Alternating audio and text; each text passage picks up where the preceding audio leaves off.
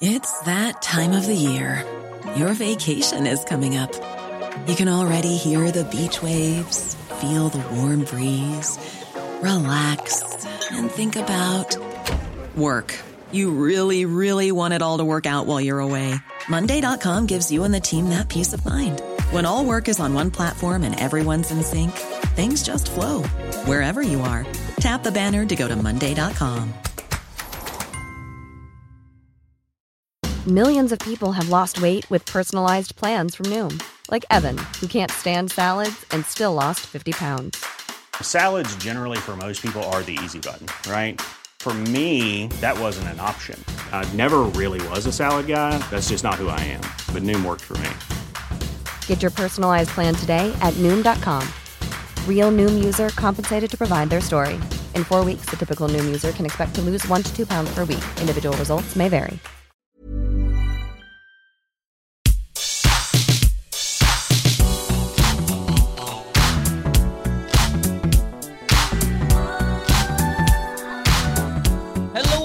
Welcome to the What Culture Gaming Podcast. I'm your host, Scott Tilford, joined by Ben Roy Turner. Hello there. And no one else, because Josh Brown's got the vid. He's got the video. The video killed the Josh Brown star. Man's recovering, and we send him the absolute best thoughts and well wishes. And you should be back on by next week's podcast. But just sending all the love, aren't we, Ben Roy? Yeah, sending all the love and hoping that he binges everything he's been missing out on, and hopefully he finishes Mad Men soon. In a wider sense, though, the gaming industry, obviously a couple of weeks for news. There was the whole Xbox Activision acquisition the last few weeks, and now the biggest thing is Sony's acquisition of Bungie, which we're just going to talk about what it means in the widest sense possible, about the general predictions for the future of the industry, where things are at right now, and I kind of want to just pass it over to you and we'll see where we go. What do you think Sony's plan is with this? What do you think they were thinking when they bought Bungie? Because at the time, I remember I sent it to like the group chat that we have. I think we talked about it in there. And I remember Josh thinking that it was an insane get because he just thought that, they did Halo, all those main creatives left, then they did Destiny, and that's kind of it. But where do you sit on it? I would think it was an insane get if we had, say we as like the royal we, not like me as in me I'm Sony. Is if we got something like more exclusive out of it, like I know there's this thing about consolidation and is it bad, is it good? Like, I think it can both, but I don't like spending 3.6 billion on a company where you're essentially not going to get anything exclusive, and you're going to have a guarantee. Basically, you're guaranteed to get Phil Spencer's favorite game and like not miss out on that. But at the same time, it's hard to just look on a side of like, what are we gonna get when literally Xbox just got Call of Duty and like Crash Bandicoot and all that. But then I get that Bungie's been in a state for a few years where they've been like, going through the service model and seeing how games can keep living on, and they have that knowledge. They've got the bruises over the years. They've dealt with all these different aspects that Sony kind of gave up on even doing anything multiplayer centric once they sort of like bagged Call of Duty, right? Destruction All Stars, absolute mess, yeah. Oh, that piece of crap. And they went to their method, which I prefer, of the third person sort of like narrative based thing. But then also, as someone who plays a lot of stuff online with friends, I'm interested in this, but at the same time, as I close this ramble and hand it back to you, I don't know if it's, unless the next game that they've got in the works is literally liquid gold. If it's just got Jim Ryan so excited, then fair play. But for just right now, just Bungie's knowledge and Destiny, I don't know if it's there. It's a weird feeling, isn't it? Because like when everything broke with the Activision thing, we found that out live, and we were all just a general mix of like bewilderment and oh my god, and what's the best possible thing that can come from it? And it's ridiculous that they threw $70 billion at Call of Duty and everything else. This one, it feels like a lot smaller. I know it's Bungie, obviously it's Halo, but it feels like a more considered acquisition. It's not just this big bulky thing that Microsoft do, where they sort of just put their arms around a whole bunch of different games and IPs and drag them all in. This feels more like a calculated thing. And I saw VGC, Video Game Chronicle, revealed this morning that a third of that entire acquisition fee is going back into the company. They're calling it employee retention. They're going to be offered different raises. They're going to be offered different reasons to stick around when the deal closes. It seems like it is this investment into Bungie overall, which is what Pete Parsons was saying when the deal got announced, that it's like it is to strengthen them as an independent studio, which is interesting because on the Bethesda side, on the Microsoft side, when they acquired Bethesda, it was always the conversation around exclusivity, and it took them months before they finally said, okay, yes, everything will be exclusive to platforms where Game Pass exists, i.e. Xbox exclusives. So what do you think of like how Bungie will operate going forward? Do you believe the exclusive side of it? Because for me, I just think you get the guys that made Halo and Destiny, you at some point get them to do a first-person shooter that's exclusive to PlayStation or some sort of exclusive, because that's why you spent the money. Well, if I was like the full-on businessman, then I'd be Lord Business in business, making business happen and making all the Johnny coins for everyone to sort of fall down, and I want to be buried with my money. But having listened to a few shows over the past few weeks, and one person in particular keeps popping up. He's called Hoglaw. He's an acquisitions lawyer. I seem to be learning all my knowledge of him. Yes, and Rick Hogue, the dude's blowing up quite considerably. Quoting Rick Hogue there, like he's never heard of a deal like this before, where a company gets 100% autonomy, and I don't think, like me in my brief little knowledge of like just hearing acquisition stuff around the world, like this just seems weird that you've bought a company, but they are just you've bought basically just going to still stay there. They're just living in. Imagine this is like, say, a mansion. They're just living in your mansion somewhere. They're not paying rent. They're going to keep doing what they're doing, and you're just going to leave them alone. You got to knock on their door several times before you can come in. You can't nod at each other every now and then. You don't have any parameters on their pets. Their cats can go wherever they want. All these sort of things. Like they can let their dogs sit on your sofa, and you've got no choice in the matter. It just seems like such a weird deal, especially for Sony's first big deal. And it's always funny. You look back at it, that was a lot smaller. It's nothing compared to these deals now. It's like what, $250 million that deal? That's one really quick thing to drop in, is that they bought Insomniac for like 233 million. It was something like that. It was a really small amount, 230 something million. And obviously they got Spider-Man out of that alongside everything else that Insomniac do. And then this one, it's 3.6 billion, and it's not even close to acquiring stuff. It's not like they bought Destiny or anything. Just an insane sign of the times, or a sign of how much things change. Yeah, it seems like patchwork almost, like, because you know when they bought what was the company they bought to help them get pierced now? It was Geico, wasn't it? Gaikai Tech, the streaming stuff. And they used that to propel them forward into the PlayStation Now stuff, when you thought at the time that they were thinking far ahead, and it's still not come to fruition like fully since we enter whatever we're going to come to now with Spartacus.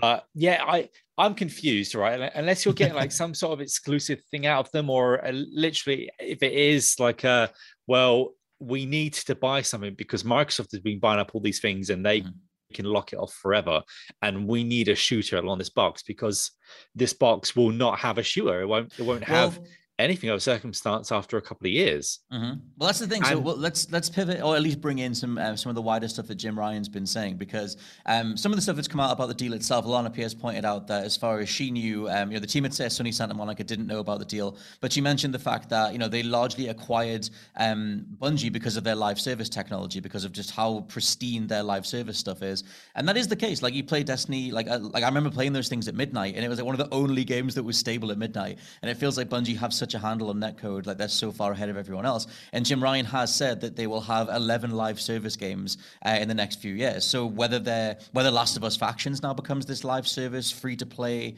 whatever it is thing, and whether the rumored Horizon multiplayer game becomes that thing, that seems to be the main reason they acquired them. So I guess they don't mind giving a third of the money back into the company and letting them do stuff on the side, because they've literally just paid ostensibly $2 billion for some really shiny, fancy netcode. Yeah, and it's weird, like with the live service, because you don't know exactly, like it's such a vague. It doesn't. It could be horrible, and you could hearken to like the worst thing ever. Like Jim's gonna get 17 Candy Crushes on PlayStation, and that's what they're gonna do from now on.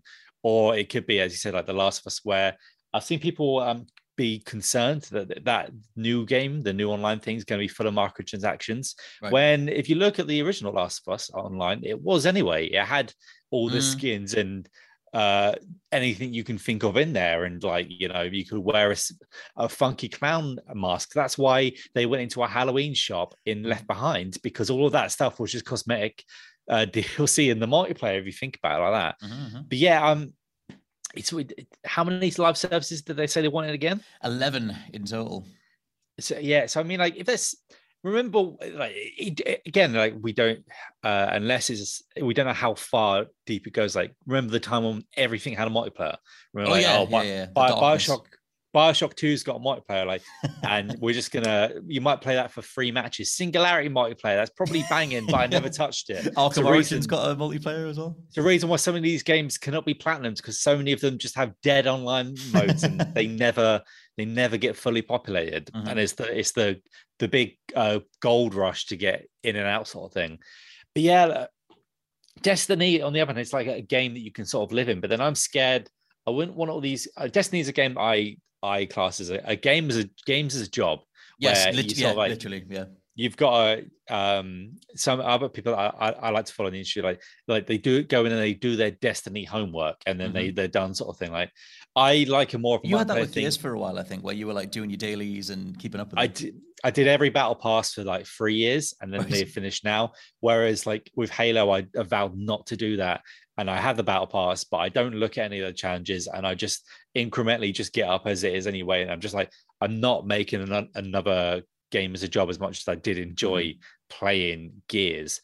But with like a Destiny 2, like for example, Phil Spencer's favorite game, as it's been announced recently, he has 50 days in Destiny 2.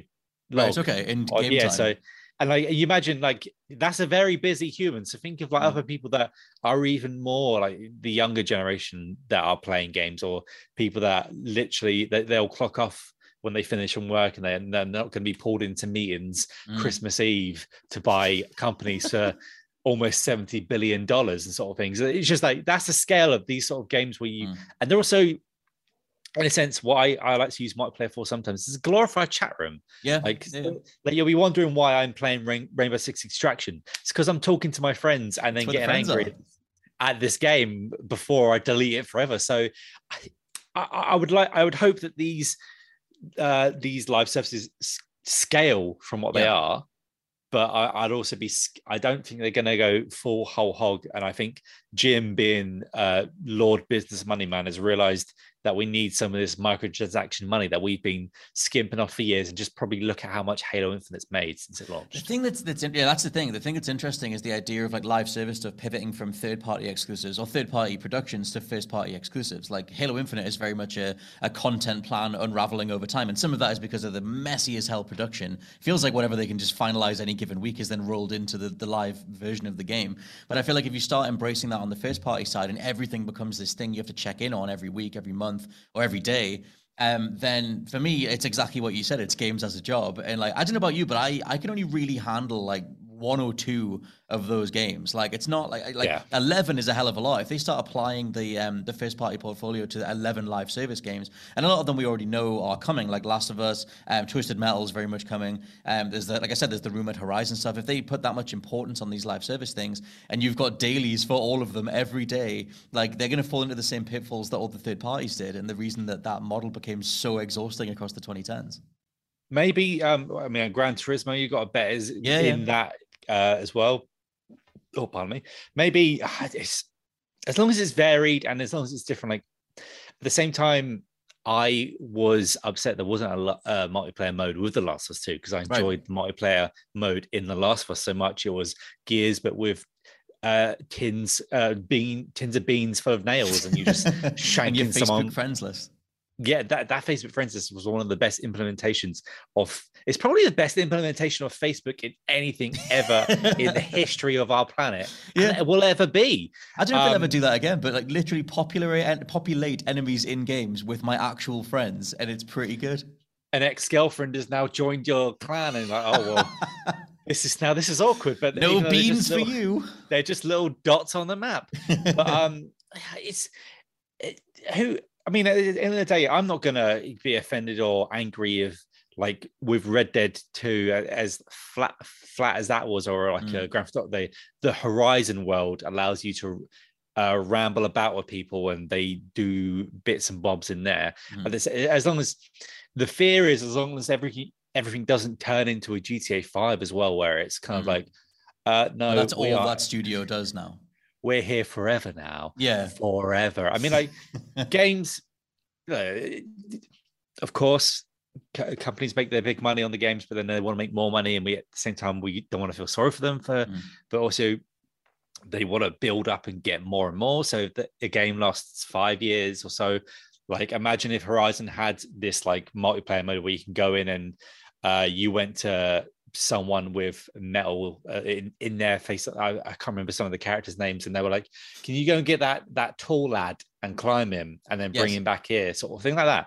Or I never was offended by games having horde modes in either. Like, I remember the horde mode boom of like 2008 was brilliant. That sort of broke away. That sort of like cut a hole in. I felt like the Call of Duty business for a while until they were like, "We'll just have zombies then." Yeah, but as long as it's varied and as long as it's not all the same, and as long as it doesn't make it so. I know these games already. How long is Horizon and God of War? But I say how long is if I'm putting my foot down and I'm angry and I'm annoyed, but at the same time, we look at something like Gears 5 is going to be going for like maybe 6 years before we get Gears 6. We should talk about I want to go back to this stuff, the specifics of like what can potentially come from Bungie, but we should talk about the wider plan, like the wider sort of like industry face-off stuff, because I feel to make a comparison, like you've got like Microsoft acquiring so much stuff, throwing so much money at so many different IPs. They remind me a lot of Disney Plus, where they're just sort of, or the Disney in general, just sort of like, we're going to acquire so much stuff, and that's the service that you're paying for. You're paying for sheer bulk of stuff, and you might not watch even 10% of it, but you're getting all of it. That's your value for money. And I feel like the opposite side of that is what Sony's doing, which are more careful acquisitions or more careful planning, and they're doubling down, or it feels like they're doubling down on the PlayStation Studios stuff. Like that logo is now in front of everything. Like it was in front of MLB when MLB The Show went onto Xbox, and they're out there talking about this in conjunction with the Bungie deal, saying that they're moving into that stuff going forward. And so you have that sort of wider brand ethos thing of like, what if PlayStation becomes this almost Marvel-like entity where they're crossing over to TV and movies, and obviously Uncharted's about to launch, even though no one really cares about it. But there's also Last of Us, there's Ghost of Tsushima, and there's a Horizon movie in the works as well. And so what do you think about like where both companies are at in terms of like trying to, what the generation's going to look like for them? Like which one appeals to you more? I can't wait to see who Tom Holland plays in all these movies that Sony are putting out, because he's the ghost in Ghost of Tsushima. Sony can't make a movie or anything anymore without Tom Holland being the lead, right? But also, like, you say all these things, I feel like one of the wider questions is like, what if Sony just get bought themselves? Because like they've got to be smarter, because they're like, have you ever played the game Agario? Which one's Agario? It was like it's a browser game where you start with this little blob, and you're going around trying to absorb other little blobs, and all these blobs are real people trying to escape you. And as you're consuming each other, and then as you're having this, like, you're trying to consume someone else, and then there's this giant blob that will take up the whole screen if you go near it, and it will just launch itself at you and consume you. And that's kind of what Sony's sort of navigating all these little blobs as Microsoft is there. And you got to think, like, if Phil is at the point, I say Phil, but like Microsoft could just be like, gobble your mind and destroy. They could just pull the button and destroy. That would become like a huge like shareholder if they wanted to. But then, obviously, at the same time, there's these other giant blobs that float around. It's called like Tencent and other things like that. That are just sort of like also floating. The Embracer Group is legit. If you look how many studios they have, they've absorbed all the little. Imagine the softest sheets you've ever felt. Now imagine them getting even softer over time. That's what you'll feel with Boll & Branch's organic cotton sheets. In a recent customer survey, 96% replied that Boll & Branch sheets get softer with every wash. Start getting your best night's sleep in these sheets that get softer and softer for years to come. Try their sheets with a 30-night guarantee. Plus, get 15% off your first order at bollandbranch.com. Code BUTTERY. Exclusions apply. See site for details.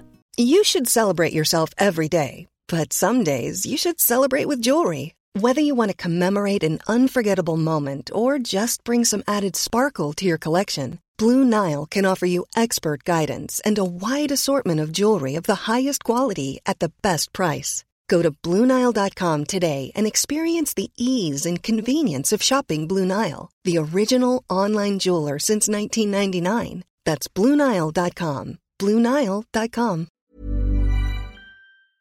Before we go any further, I want to talk to you about today's sponsor, Masterclass. With the amount of time we spend discussing and analysing video games on this channel, it's always good to understand exactly how these experiences are put together. And fortunately for me, I can do just that with Masterclass. With Masterclass's streaming service, you can learn from the best to become your best, studying and growing with over 200 plus of the world's leading instructors. For me, I've been having a blast using a class on video game design by The Sims creator Will Wright to find out exactly how game mechanics are designed around player psychology, as well as learning how important playtesting is to shipping the titles that you and I both love. But it hasn't stopped there, as I've also been brushing up on my practical filmmaking skills directly from my favourite movie director Martin Scorsese, as well as trying to get back in the cooking game with Roy Choi's amazing course on intuitive cooking. Seriously, my kitchen is a mess, but my belly has never been more grateful. For just $10 a month, an annual membership with Masterclass gets you unlimited access to courses on your phone, computer, smart TV, or even via audio-only modes. Even better, every new membership comes with a 30-day money-back guarantee, and 88% of members feel that the service has made a positive impact on their lives. And to put the cherry on top of that cake, right now, What Culture Gaming listeners get an additional 15% off any annual membership at masterclass.com/gaming. That's 15% off at masterclass.com/gaming. What's that? You want it one more time? Well, that's the URL, masterclass.com/gaming. Right, now I'm going to watch Tony Hawk try to teach me how to ollie properly. I'll see you all soon. Crackling blobs over the years when you thought THQ was good, and then they split themselves off too much, and then they got just overwhelmed, man. If anyone's played the Gario, you should go and play it because it's fun. But I feel like at the same time, it's exactly what's happening. Sony had to skirt around. They have to be smart with their money because they don't have as much money. And all these companies need to spend their money. Well, I say need, but in the terms of I'm not saying I'm promoting they should spend their money. They need to in the sense that their money's just depreciating in value, and that's the horrible thing of what is it? Inflation. It's just like money just becomes less and less worth. So, but if you put your money, the thing. Like, do you think that them, leaning on like so many, because they're very much banking on these things being the pillars of the PlayStation brand. Like they're expanding what they are now, sort of safer bets, like to then expand them out. Like, do you think that's enough to sort of stave off? Like, I mean, I would be amazed. It would be weirdly hilarious if Microsoft bought Sony just to end the whole thing and they become the next Sega or something. But that's the thing. Stranger things have happened. Sega became, from Dreamcast to just another third-party publisher. But what do you think of the PlayStation Studios approach? That idea of like games are just 1/3 of what they're doing, that they're also doing TVs and movies just as much. I'll put this professionally. I'm ignoring the other stuff because it doesn't really sort of like, apart from the Last of Us show. I was going to say, you're excited for Last of Us. Yeah, I am. But at the same time, I'm just like, it's off in the distance. Like my focus in Sony is games. I don't need, the reason why I'm excited for this Last of Us thing is because I don't see it as a Sony thing. It's a HBO thing. HBO are proven as much as sometimes like you might get the odd bad episode of things here and there. Whereas, I'm trying not to be rude. It's just like it can be there, and like I've delved into a few things like some of the Halo books and the Gears books over the years. But when I'm in there for games, right, I'm in there for games. Yes. And there's only the one or two things that I even remotely care about being transitioned over. And I get that you can transition them over and you'll get more eyeballs on that thing than you ever would in games, because there's always going to be for now, there's always going to be this range of people that are never going to touch games and will more likely watch a thing, and that thing can be syndicated or however, or sit on a streaming service for the end of time. The thing that's interesting with this whole like approach is that I can point to like two things that tried this before. Like Quantum Break tried to be a game and a TV show. So the TV show was inside the game, but that was back when the Xbox doing the whole Kinect thing and trying to embrace the living room and whatever. But it's like if you're PlayStation Studios, you're trying to plan out how this stuff could go. Do you start telling stories that you fundamentally need to watch the TV show and watch the movie and then play the game to make it all come together? And do things start becoming that, or is the movie or the TV show just a duplicate of whatever was in the game? Like Uncharted is very much a duplicate of, especially Uncharted 3. And it's like, that's the thing, is Last of Us just going to retell the last? I mean, I guess it will do because it's Joel and Ellie. It's not other characters. So I kind of wonder what their approach is with that, whether they bank on like set pieces and, you know, idea storytelling things that have already been done, or whether they try and do multi-part stories that take place across different mediums like Quantum Break did or like Defiance did, because that thing completely failed. I don't think it's ever really going to work like that. Just for the same, unless say like when we get to this point when like TV shows are almost entirely made in like Unreal or something. Mm-hmm. But it just having been in some other sides of it, it's always different like flows to how it goes, and you would have to look up like as big as Sony are, they would still have to upend a big part of like say an industry like the TV or film stuff to like carve a thing their own slot in there where they can get things produced. But then like at the same time, it's a lot quicker to make a show or a movie in some respects than it is a game. And the only time this has ever really, really worked was with Dead Space, where they had comics, they had novels, they had the games, and then they had the animated films, because I guess the animated films were easier to sort of get through. You don't want to be, when it's all jumping around like that, I feel like you should keep games and movies separate in some respect, unless it was a movie game where the scene cut there, but what if John went around the corner and John Spartan went around the corner and shot a few people with AK-47s instead of shooting people with needlers, you know what I mean? Well, that cross-medium approach, like, it's just, because right now, I don't think it's working on Disney's part. I don't think people care about the Marvel TV shows or the Star Wars TV shows anywhere near as much as the movies, anywhere near as much as the original thing, you know? I would say that's a bit different because it's TV and film. Like I don't see that ever really in any significant way intersecting, unless you literally rejiggered how a lot of these pipelines work. And at the same time, I'm talking about like consumer appeal, like that idea of like, well, you've bought the main thing, but also you need to go over here to get like this other part of it. I just think like the TV shows are less special because they're easy to get to and they're just sort of like there, you know. I mean, I have this latest episode of the Book of Star Wars with the cameo of Boba Fett, where it was just like he was drowning in all these references, and there was like, just by happenstance that I've watched all the Clone Wars and could see all these things, like okay. It was interesting. It was like exciting, but for the wrong reasons. I feel like they just make you do the Leo meme. It's like, well, I know what that is. Oh, I know what that is too. I don't know. We won't spoil anything there, but I don't know if you know what's in that episode. But I don't. I know there's a Naboo starfighter in last week's one, but I've not. Or maybe the week before, but I've not seen the latest one. There's at least 10 significant things more than that in this one, where you're just drowning. But right. And when I say it's the Boba Fett makes a cameo, he's on screen for like 5 seconds. Flies into a wall. He's gone again. Yeah, but it's just when you try and widen things out so much, like you can say, the MCU is very popular and does all that, but if they're all contained movies to some respect until you get to some of the bigger ones where now they're having to go up and up and up sort of thing. But like, I just think for games,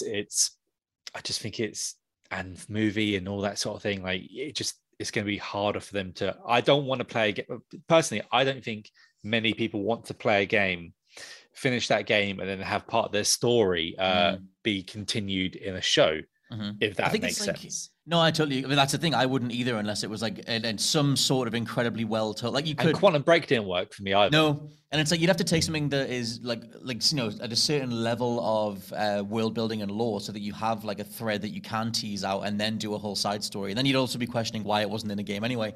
But I think they have this. Or you're starting to see the different bits and pieces come together of what they're doing to combat Game Pass. And obviously they're going to do the Spartacus stuff anyway whenever that comes out. But they're doing all this stuff for PlayStation Studios, talking about films, greenlighting films and TV shows, and it feels like this wider push to like strengthen what PlayStation feels like in a consumer space or an optical space, and then they want to like feed that back into the games. And it's like if they can get that right, then they're closer to Nintendo, where like you have these certain IPs that are just ironclad and huge, and they, you know, it's not like Game Pass is competing, or any Xbox character is competing with Nintendo. And I feel like that's what they're trying to walk a line down the middle of sort of doing these big productions, banking on IPs, banking on characters, banking on feel, and the PlayStation feel. Like Nintendo has a feel around it in a way that Xbox and PlayStation doesn't, although I would say PlayStation is closer. And I'm using lots of nebulous terms, but I just feel in terms of marketing appeal, that feels like the thing that they're going for. And you say that it's quite funny because they have the least hold on me than they ever have now. Like, I'm at the point where like it's my Mario machine, and I'll jump in for Mario sort of thing. And I try to dabble in some stuff, but like Splatoon. No. They got Zelda firing on all cylinders. Just for me, like Zelda, I don't need to be some elf boy running around in a subpar open world where it rains all the time. And like I would love to be Kirby fishing, but I just I'm not playing their blood money for that. I'm not paying like what is it? Oh God, I will. I can't wait for little Kirby. Whereas you can go up and down now. Where I will be playing like Halo Multiplayer until like 11 last night, swearing at people, being so angry that they keep hammering me in the face, or as Konging me with those explodable barrels, which I love getting to go Konging. But I think they all have to take different avenues, and I feel like they are. And I feel like the way Microsoft are going, Xbox, it favors me more. Like the games first. I just, as someone, I hate to. Maybe there are millions of people out there like, yes, I want my Sony music involved with my Sony films and all that sort of thing. And I feel that's only really happening because PlayStation are the biggest part of that company now. Yeah. Whereas like Microsoft are just like, they've just like, okay, son, they've gone to fit whoever's in charge of Microsoft now. They're all right, son, you can have a bit more pocket money, and he's got his pocket money, and they're just doing their own thing in some gigantic way. And I just think all the other parts of Sony will bring it down. Like when Sony tried to do all their phones and everything like that, and their phones all fail, their laptops fail, their TVs are way too stuff. Yeah, their TVs are way too expensive, and they branch out too much. And I feel like it's going to expand and contract because they do games brilliantly. And I think that's kind of like how it's going to continue to go and sort of thing. And I think there's a reason why so far, even with like the Halo show, right? The Halo show is, they've said that it's in a different universe. It's nothing to do with the games. And like how that the Resident Evil films from the Sony made them, they're in a different headspace. I just don't think we're ever going to get to this world again unless like we get a Dead Space situation where it's like the transmedia of it all like actually meshes together and it's planned from day one. Well, it feels like that's what they're trying to do, but yeah, there's a lot of variables in that. It's just that they've announced all this stuff, and Jim Ryan literally said we have an aggressive roadmap plan for live service content. So it's like they do seem to be wanting to have you constantly thinking about PlayStation all the time. You're checking on your dailies, you've got your live service stuff, you've got your TV shows, you've got your movies, and you've got this like set of certain IP that are just larger than life that they keep banking on, God of War, Horizon, whatever. And like I can see that from a marketing perspective. I can see a bunch of suits going like, yeah, that'll be brilliant, because then we wouldn't even acknowledge Nintendo or Xbox or Game Pass. And I feel like that's what they're going for. But Sony are very hubristic, and they've massively fallen apart in the past by like huffing their own pumps for too long, especially in the PS3 era. So I'd be very cautious about that. One thing. Oh, carry on. I was gonna say I don't trust. Like I still don't have the trust in a Jim Ryan. I feel like no, me neither. I feel like a Herman Hulse should be in his position, and Jim should be in Herman's in the sense that like, I don't think money men or money women or money people, money humans should lead entirely. They should be sort of like the side. They should be consulted. Yeah, they should be there after as a backup, and they'd say, I don't spend too much on that sort of thing. Don't spend $5 billion on a Bungie sort of thing. Whereas I feel like someone needs to, not because I'm a gamer and we're gamers first. I feel like someone with knowledge and passion of it has to be involved more so. I feel like even though Reggie Fils-Aimé was a big money man, like he also in some he knew his games, he knew games and things like that. And he wouldn't go, I am playing the latest Sony video game on the PlayStation 5 that has DualSense support, and I don't know what Gran Turismo 1 is. My favorite game is whatever we're advertising right now. Like, every time that Jim Ryan had to prove himself in those crucial first few months or that first year or so, massively fell down. And like you said, like when he was asked about old games, he was like, why would anyone ever want to play that? And it's like, brilliant, great way to resonate with people who have been with you for 25 years at this point.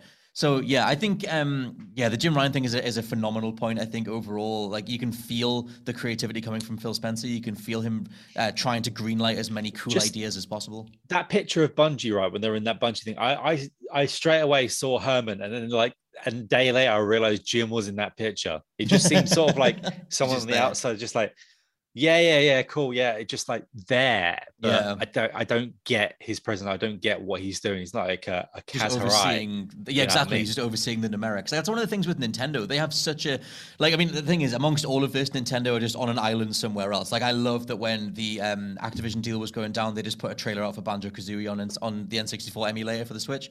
And I love that was their reaction. And during this thing, it was like, here's another trailer for Kirby. And they're just over there on their own little island because they don't care. But you can feel those two warring ideologies come through with them. Like, Nintendo make horrific business decisions alongside some of the most cutesy, professional games, like polished games. They put so much time into their games. You never get a really buggy first-party Nintendo game because they do devote the resources. But it is that back and forth, like you said. It's like you almost need a Hideo Kojima figure in what would be the Jim Ryan position. And then someone else to rein them in a little bit. The money men can't lead. I think Herman eventually does take that position. That's my prediction. I think Herman gets there eventually because I feel like he's just building more and more trust as it goes. Well, that was one of the things with this deal, that he was Mr. Killzone, and he's the dude that Bungie have to answer to now. Like, Bungie are very much independent, but there is a note in the official blog post saying that they will report directly to Herman Hulst. So it's just this weird dark irony thing that the guy that made the Halo killer is now the guy who's in charge of what Bungie do next. Let Jim Ryan go to be CEO of Pringles or whatever and go and sort some money out over there, and then we can get Jim out and get Herman in. I don't want Jim to lose a job. I want Jim to sort of transition more to something where Pringle. It's just get some Pringles out there, sell some pizza dishes and stuff like that. And, I don't know, sell Tupperware. So sell product. Like, he's a product man. Like, sell product. We should end on one of it's not necessarily the most obvious question, but a potentially hilarious alternate reality. Do you think that at some point in the future, this can be way off in the future, Sony get Bungie to make the new Killzone? No, because I don't think Killzone is a good enough franchise that should continue. Me too. I think Killzone sucks. Developer. Yeah, I would say you go to Resistance first because that has a more interesting premise, and I feel like it was kneecapped because it was seen as too similar to The Last of Us, is what has come out in recent years. I just feel like there's so much more there in the Resistance brand, even though I'm just full disclosure, I never owned one of those games. I only played them on friends' machines because when I was a wee little child, I couldn't afford a PS3, and I'm not buying them now because I'll buy them now and then they'll come out as a new collection. Yeah, full trophy support, and then I'll be like, I just wasted all this goddamn time. You've got to get Resistance Retribution on PS Vita eventually, mate. It's just enough people have got to give Sony bend. They pitched a Resistance, just get someone. I want to see what Bluepoint are on. I don't want to selfish gamer mode. Activate now, Bluepoint. Mate, get going. Get Resistance Trilogy out there. Come on. I don't know what they're doing. Where is that? Put the Resistance Trilogy out. Put Retribution out. Buy Konami. You've got to send Herman over to Japan. And create this Japan alliance that we all keep seeing bumming around Twitter and in conversations. Yeah. Let's get the Super Alliance over there. I don't want Capcom being bought because just leave them on their own, because we've got to have companies doing their weird stuff, right? And I feel like if you had a Square Enix make this stuff, they'd be riled in as well with some of the things they do. Get Capcom.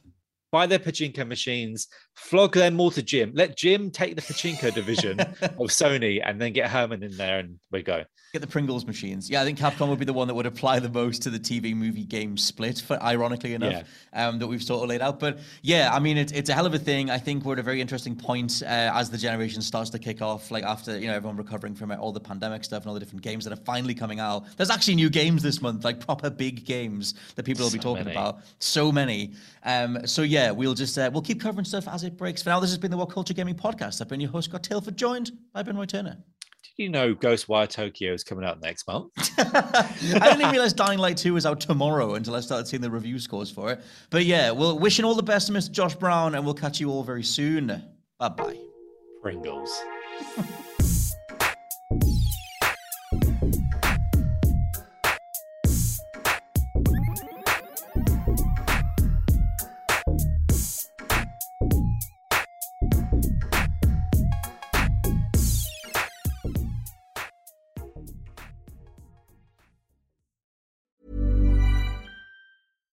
Hi, I'm Daniel, founder of Pretty Litter. Cats and cat owners deserve better than any old-fashioned litter. That's why I teamed up with scientists and veterinarians to create Pretty Litter. Its innovative crystal formula has superior odor control and weighs up to 80% less than clay litter.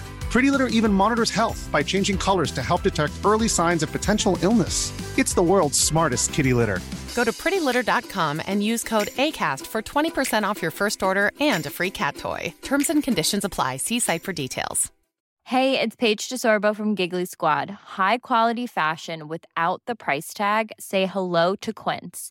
I'm snagging high-end essentials like cozy cashmere sweaters, sleek leather jackets, fine jewelry, and so much more. With Quince being 50 to 80% less than similar brands.